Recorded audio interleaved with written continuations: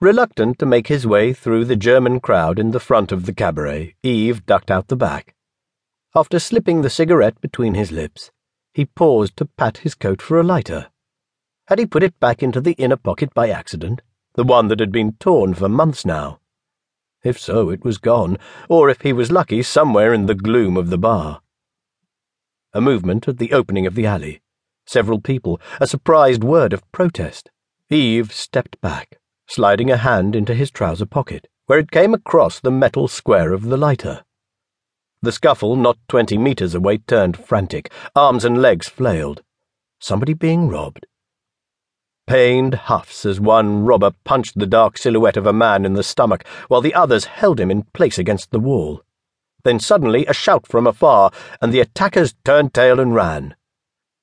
Breathlessly, Yves watched the figure crumple to the ground. No movement. Nobody else in the alley. His skin crawled with dread. He should not get involved. Maybe somebody else would find the man, or he'd get up and walk away once he'd recovered. But how the body lay there gave Yves a shiver. Something was very wrong. He pushed away from the wall and walked toward the fallen man, toward the light of one sickly street lamp, and the sounds and bustle of Montmartre before curfew.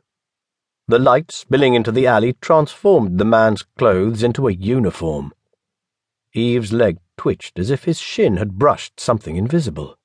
He should walk on, get out of the alley and run, or turn and go back into the bar. But how could he abandon those glassy, pale eyes looking up at him? The man could have been a corpse with that stare. Not unlike the Frenchmen who had died defending Paris, left to fester in the June sun.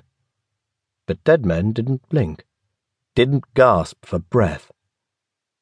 Yves crouched and touched the man's cold, sweaty face, noticed that he tried to move away a little, as if Yves meant him harm. And did he?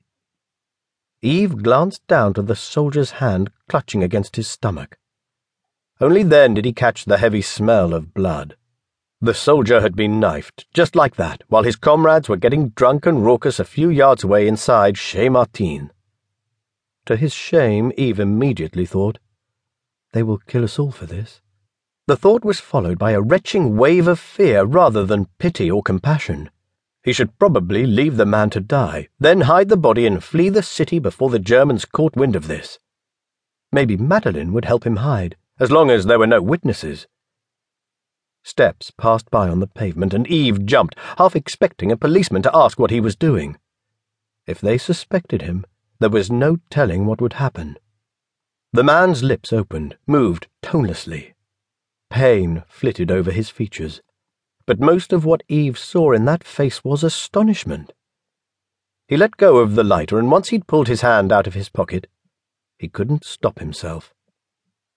"This might hurt," he said, before he remembered that most Germans didn't speak French. Maybe it still sounded reassuring. He pulled the man up by his shoulders, helped by mostly coordinated movements from the man's legs that braced him up against the wall, despite the grimace of pain and the groans pressed out between gritted teeth. The light reflected off the wetness at the front of the uniform and tore the bright red stain on the man's hands out of the shadow. If the soldier now staggered back to his unit, everybody inside Chez Martin would pay the price. He couldn't allow that.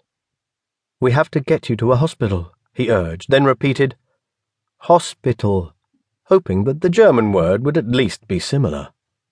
The soldier gritted his teeth and nodded.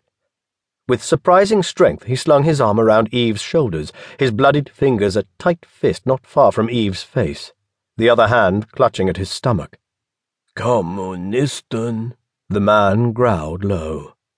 Which was a fair guess. It might have been the communists. Who else would rise up and fight the fascists? They were off the chain ever since Hitler had invaded the Soviet Union.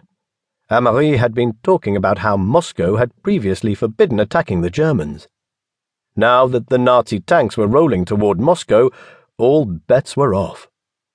Or maybe it had been the Pétainistes enraged at a snub, imagined or real. Or just robbers. But why would a criminal attack an SS soldier when there was much easier prey to be had? No. This had been deliberate.